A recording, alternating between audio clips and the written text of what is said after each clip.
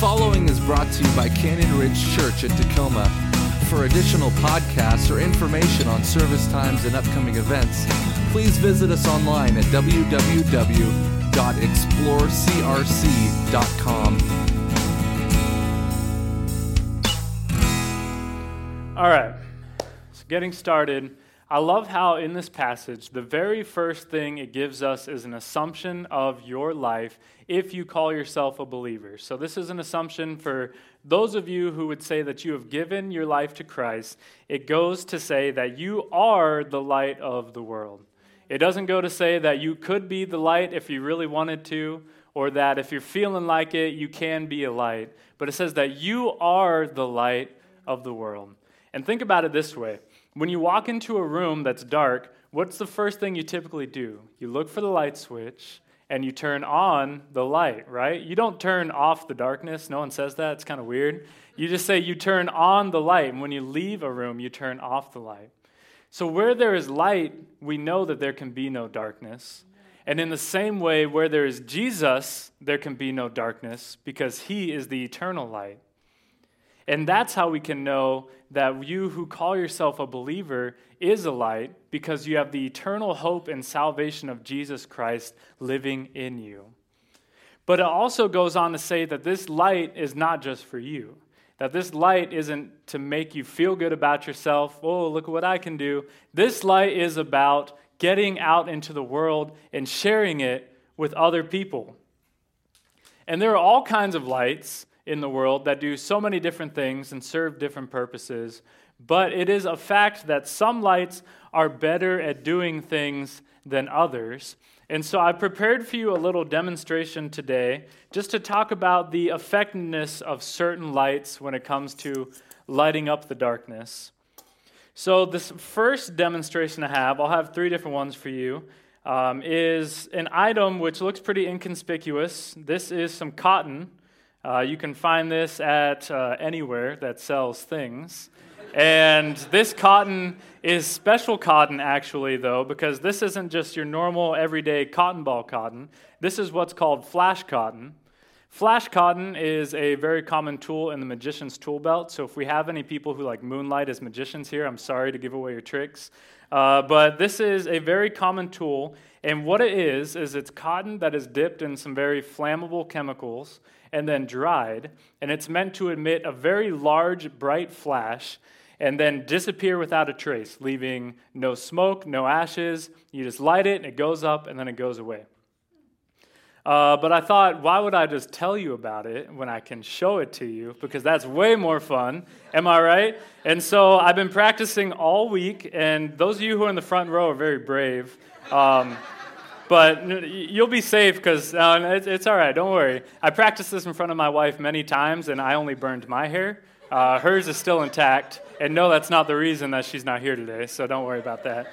But I want to give you just this demonstration how this light works real quick. So it's pretty dim in here. And also, I just thought I'd throw this out there that since I'm going to be a light in the darkness to you today, that I wanted to help you be able to see me, if that helps. I don't know, it might be a distraction. I'll turn it off in a bit.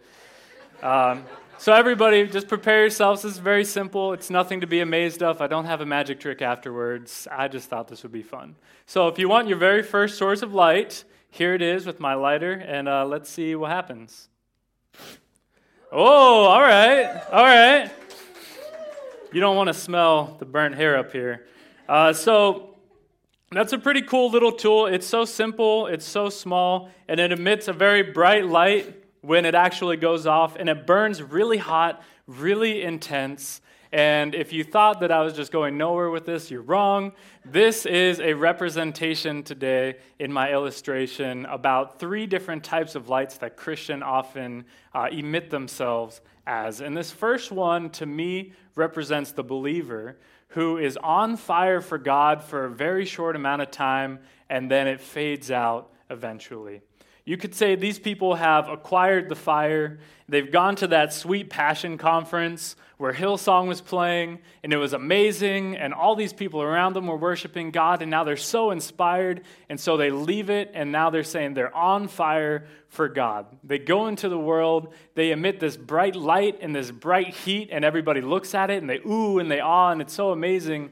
And then a week or 2 or 3 later, that light disappears without a trace. There's not even smoke or ash left over to say that a light was there. The only people who saw it were the people who were there for the very short amount of time it burned, and all that was left was darkness.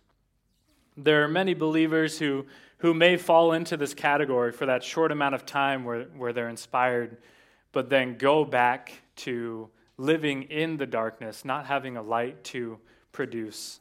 And that's my first light example for you.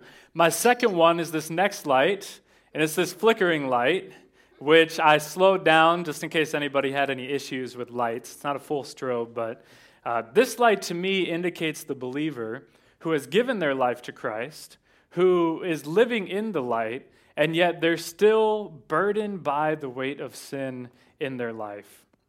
So, yes, they go to church most weeks when the Seahawks aren't playing, right? That's a dig for you podcast folks out there. But it's all right. I'm following it on my phone anyways, don't worry. And they go and they talk to their friends about Jesus. Sometimes when they're at work, they're like, yeah, I'm a Christian. I go to church. They have a few key Bible verses they can throw out in situations that come up regularly. But then there's still darkness in their life at times because they still have a bad relationship with their spouse and with their kids, and they still lie about different things that they're spending money on, and when they go out with their friends and have just a little bit too much to drink, they start talking bad about their boss. See, these type of Christians are light 1 second, and then they're dark, and they're light, and then they're dark, and really, all this does is it tends to confuse the people they're around. You say, I'm not sure what I'm supposed to be getting out of this. Are you light? Are you supposed to be showing me something? Are you dark? Are you just like me? Just like a strobe light, it tends to be more of a trick to the eyes than anything else. But I have this third type of light, and you all should know what this is if you can see it. This is a flashlight. What a great tool this is. I would go and venture to say that many believers fall under the flashlight category. And this flashlight's kind of cool. It's pretty small, but it emits a pretty strong light. And it has the option to zoom in, so I can spread out a dull light across a large area, or I can focus a really, really bright light onto a small area that shines all over the room. And this is a great tool because it literally serves its purpose. When it's dark, like when the power goes out, you break out a flashlight so you can see everything. When you're hiking or walking around at night, you can shine it in front of your feet so you know where you're going. You can shine it in front of other people's feet so they can see where they're going. It's a great tool, a great resource, and I would say many Christians would probably relate to being a flashlight into the darkness. But there's a problem with flashlights too, because why wouldn't there be? And that problem is what it runs off of. This little guy right here runs off of one AA battery. And if we know anything about batteries, it's that they lose charge over time, right? Which is why they make them so expensive, because they know you're going to have to keep buying them. And then you buy those rechargeable ones, but you lose the base, and then you're just back to square one, buying batteries again. We know how that goes. We're at a church. So these lights work really well when you first take the battery out. You put it in, it's shining bright, but then over time the battery starts to drain and it goes from 100 to 75%, 50%, 25%, 10, 5, all the way down until eventually the battery dies and you're left with no light. And a lot of Christians probably relate to this idea of a flashlight. I can say that I have definitely related to this idea of being a flashlight, and that I still today struggle with sometimes acting more like a flashlight. And the way you relate to it is because oftentimes what believers do is a lot like how you operate a flashlight. They get a new battery out of the pack. They open it up, put a new battery in, and it's at 100%. But now they go off and they start using their light, and they use it, and they use it, and they use it to light things up, to show people the way, all the while their battery is draining away until eventually they hit 0%. And now those believers are so burnt out, they're so worn out, they're feeling underappreciated that they don't have a light to shine anymore, because the only way they were getting their power was from that battery.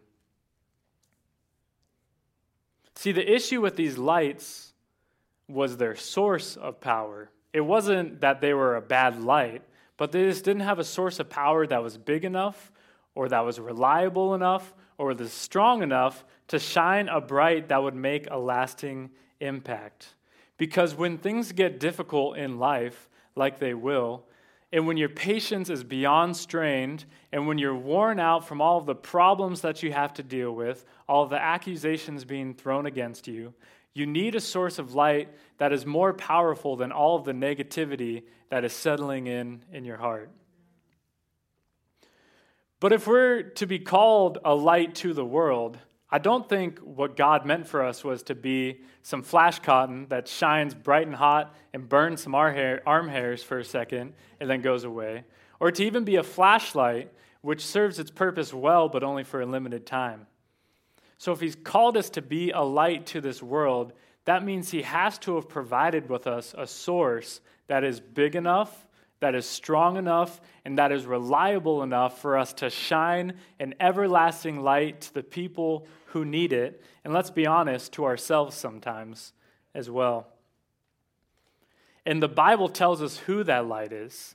That light is actually the source of eternal light, and you know it is because he's the one who is even able to speak light into existence. And yes, I am talking about God, because when God shines his light into the darkness and gives us a source of power, it's enough to light up the entire world with lights so bright that people can't even see anything but the light. And holy cow, I know it's bright out there, but these things are super bright. I can't see anything now.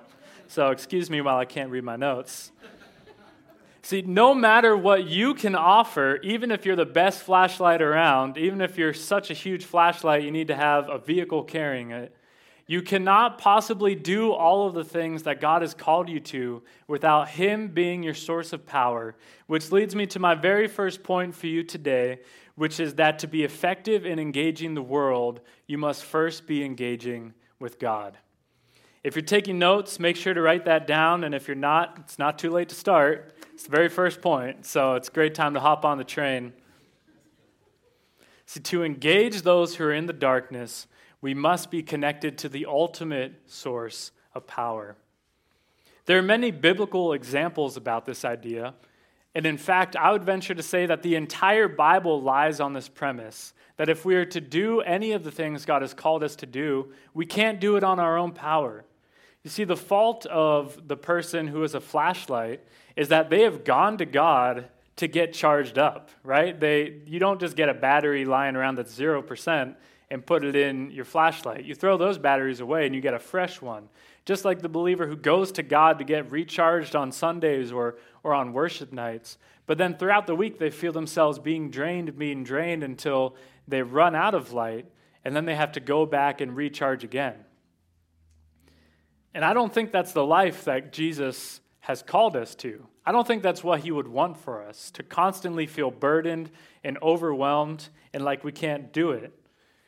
But that's not the life he has called us to. That's the life we keep putting on ourselves. You see, when Jesus came to this earth many, many years ago, he brought with him the declaration that he is the light of the world and that God is the source of the light that he wants to shine through us.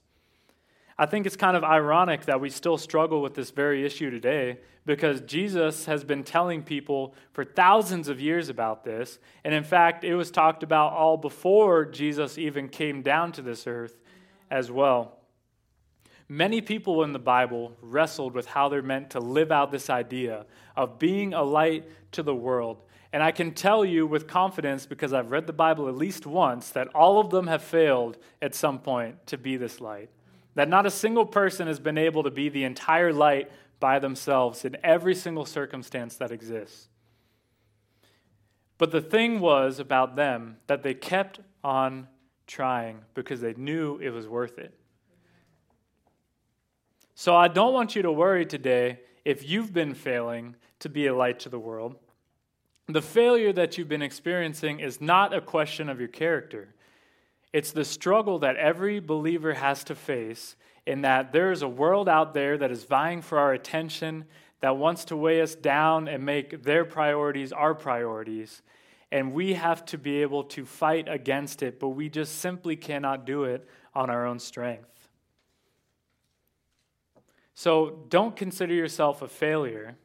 Instead, consider that failure an opportunity for growth as we carry on with the rest of today's talk. And I want all of us to grow together today, which is why what we're going to be doing for the last 10 or 15 minutes is exploring the life of a man named Paul. And if you don't know who Paul is in the Bible, he was named Saul at one point until he had an encounter with God that changed his life so much that he had to change his name because he was a completely new person.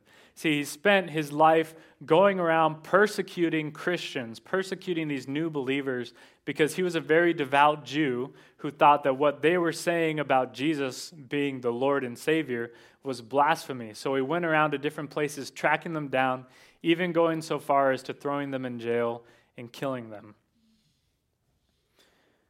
But this same man, Saul, who later became Paul, would go on to be who many people believe to be one of the greatest lights in the entire Bible, one of the greatest lights for Christ that shone out into the dark world who needed him. Amen. And even though he was humiliated during this time, and he was spat on, he was accused of things he never did, and he was even stoned, thrown in jail, and eventually died for being a light to the world, he never gave up. Because in the midst of all this struggle, he was able to stand strong and deliver the light that God had put in him because he was connected to God as his source of power. Amen. And we can learn a lot from Paul. We can get his secret sauce, so to speak, by studying a little bit about what he did when he went to different places. And I believe he left a trail with him of many different ways to stay connected to God as his source of power. But since this is a sermon and it's what we do, I'm just going to talk about 3 of them. The very first way that Paul stayed connected to his source of power was by worshiping and praying to God regularly. I have a verse here that I want to read and we'll have up on the screen. This is in the book of Acts. If you want to learn more about Paul and you want to study a little bit more about what he's done and all of the things that he went through and the cities he went to, the book of Acts would probably be your best place because it outlines his walk through the entire area over there, sharing the light to many different cities over the course of many years. So feel free to read through that this week as well as your 20-minute mornings because they're both awesome. But I want to read this passage out of Acts chapter 16 real quick. So it says here that they, being Paul and his companion Silas, were severely beaten, and then they were thrown into prison. This was after they had been in a city and found a demon who was living in a girl, and they cast that demon out. But the owners of that girl, because back in the day you were able to own people, which seems like such a foreign concept, you were able to own them, and so they used the demon inside of her to tell fortunes and to make money. So essentially, she was their payday. And after Paul and Silas kicked this demon out of her, she no longer had that ability. So as you could tell, they were very mad. They had them thrown in jail, both of them, and beaten. The jailer was ordered to make sure that they didn't escape. So the jailer put them into the inner dungeon, and he clamped their feet in the stocks. But around midnight, Paul and Silas were praying and singing hymns to God, and the other prisoners were listening. We know that Paul spent a lot of time in prayer and in worship. Every time he went to a new city, when he was traveling around to share the word of God, the very first thing he would do would be to find the synagogue in that city, which was the temple where the Jews went to worship. So modern-day church is the synagogue to the Jews. And he would go there, and he would participate in praise. He would participate in worship there. And then he would go on to talk to the crowd about how Jesus came and Jesus is the Messiah. And there are many, many times he was at these places for an extended stay. There was one point in time where he was called to preach in a city for an entire year and a half. And so he said he did that every single day for a year and a half. So you know that Paul prayed and he worshiped regularly, a whole lot more than just showing up on one Sunday a week. He was doing it every single day. And it was such a natural part of who he was that even when he was thrown in jail and in the worst circumstances of his life, his natural response was to sing praises and worship to God. Prayer is an act of complete desire to be with God, and worship is an act of complete surrender to God and his plan. Paul had come to the point of complete surrender that even in the most difficult of time, where the darkness had fully enveloped him, he was able to connect to his source of light, God, through his love and through his mercy, because he knew that everything he had for him was good, even when it didn't seem like it. And the cool thing about this story is that all Paul was doing was connecting to his source of power. He wasn't in jail shining a light to people intentionally. He wasn't preaching to them. He didn't have this idea going in mind, like, all right, I'm going to get thrown in prison and I'm going to preach to all the prisoners. He just got thrown in jail, and now him and Silas are connecting to God through worship, through prayer, so that they could receive his light. But the cool thing about that is that the story goes on to tell what happens, and that God performed a miracle by breaking down the walls of the jail and by breaking the shackles off of Paul and Silas so that they were set free.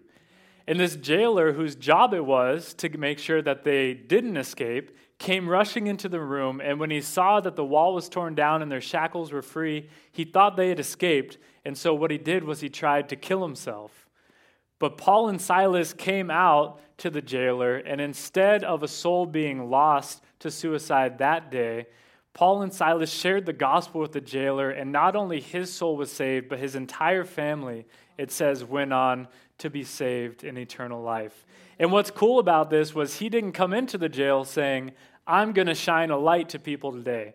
All he did was connect to a source of power, and it was so much that a light shone from him and Silas, and they were able to share that love that God has for them with the people they were around. And so cool how God can use these things that we don't intend on being for good, for his glory. The second way that Paul stayed connected to his power source was by surrounding himself with people who were passionate for God. In Paul's ministry, he met many people while traveling. He would go to the synagogues, like I said, and preach. And oftentimes when the people would believe what he was saying and they would give their lives to Christ, some of them would build a special bond or relationship with Paul. And he would go on to meet and travel with these people regularly. A few of the people that it's referred to in the Bible would be Titus and Timothy, 2 books of the Bible, actually, which those are the people that those were written for or from. And he also went on to meet with the apostles, such as Peter and James and John, many of the high-ups. Paul often surrounded himself with people who were also passionate for God. Because the fact of the matter is that the world offers so many distractions, it is easy to get lost and to get overwhelmed and to have your priorities shifted aside and to be focusing on the wrong thing. Because when you stay too long mulling over your desires and being absorbed by the world's perspective and by the world's priorities, you start to take that on as your own. But when you're around people who are passionate for something, it inspires you.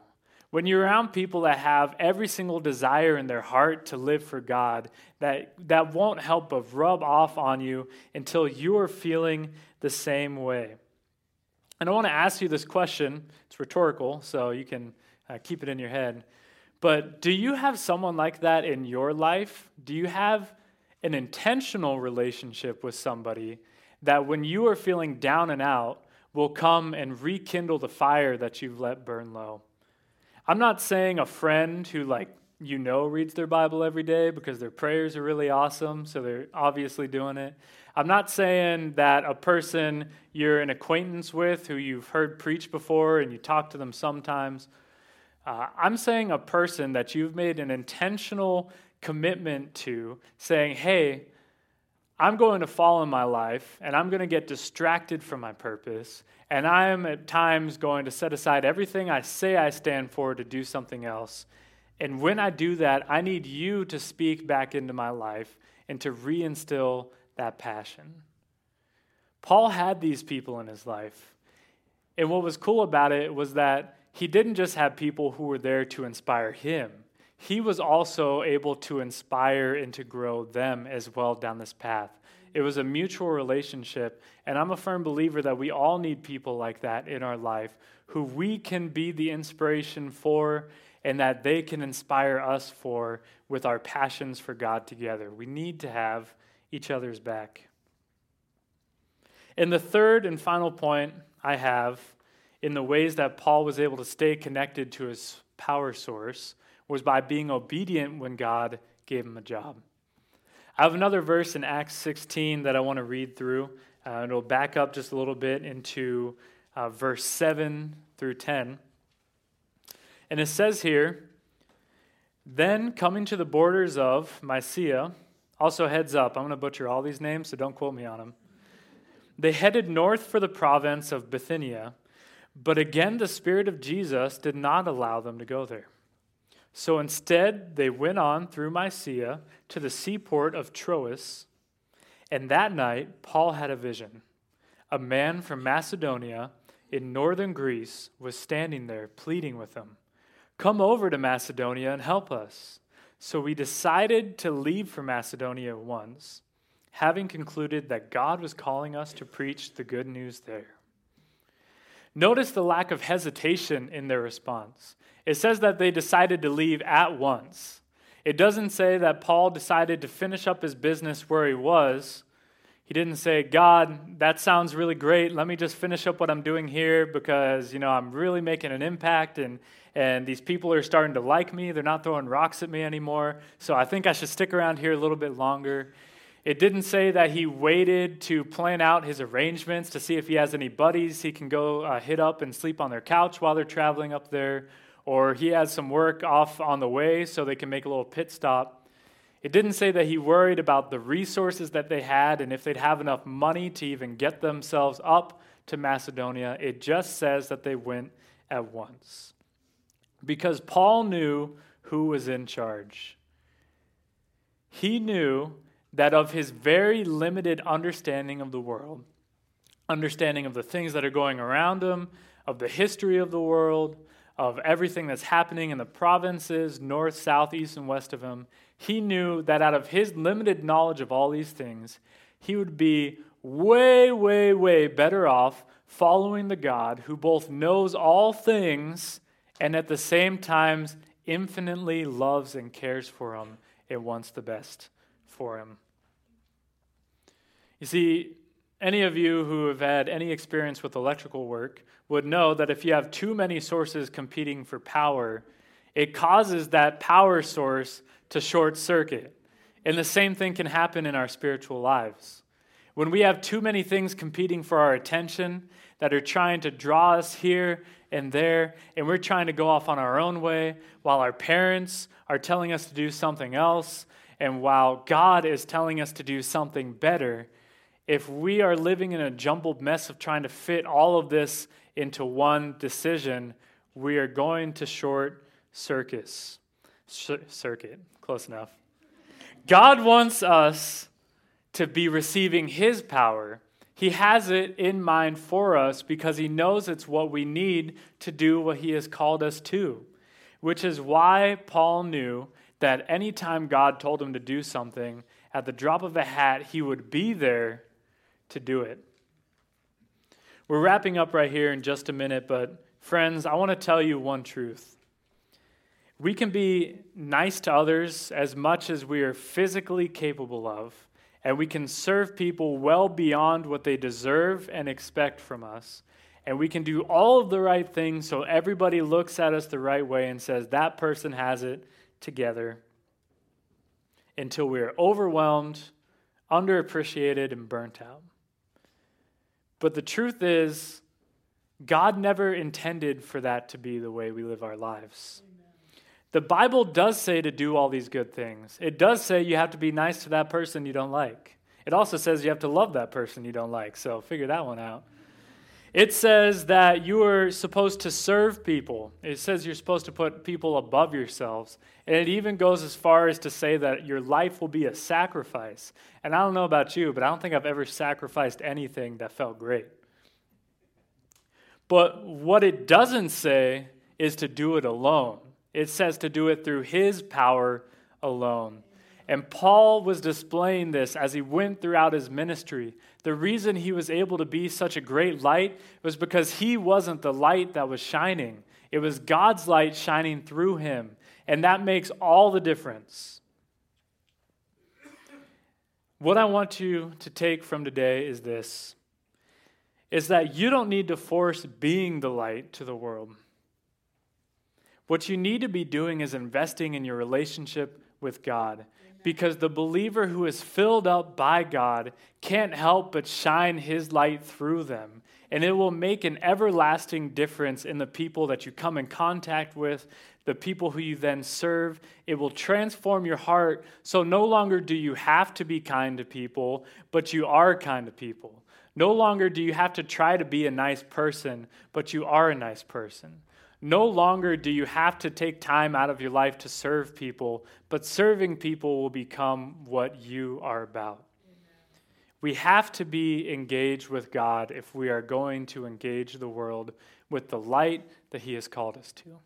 Let's pray. Lord, you are so great, and your truths just seem to make so much sense. Lord, but we have difficulty following them, understanding them. We need your help, God. Help us to be the light that you have called us to be.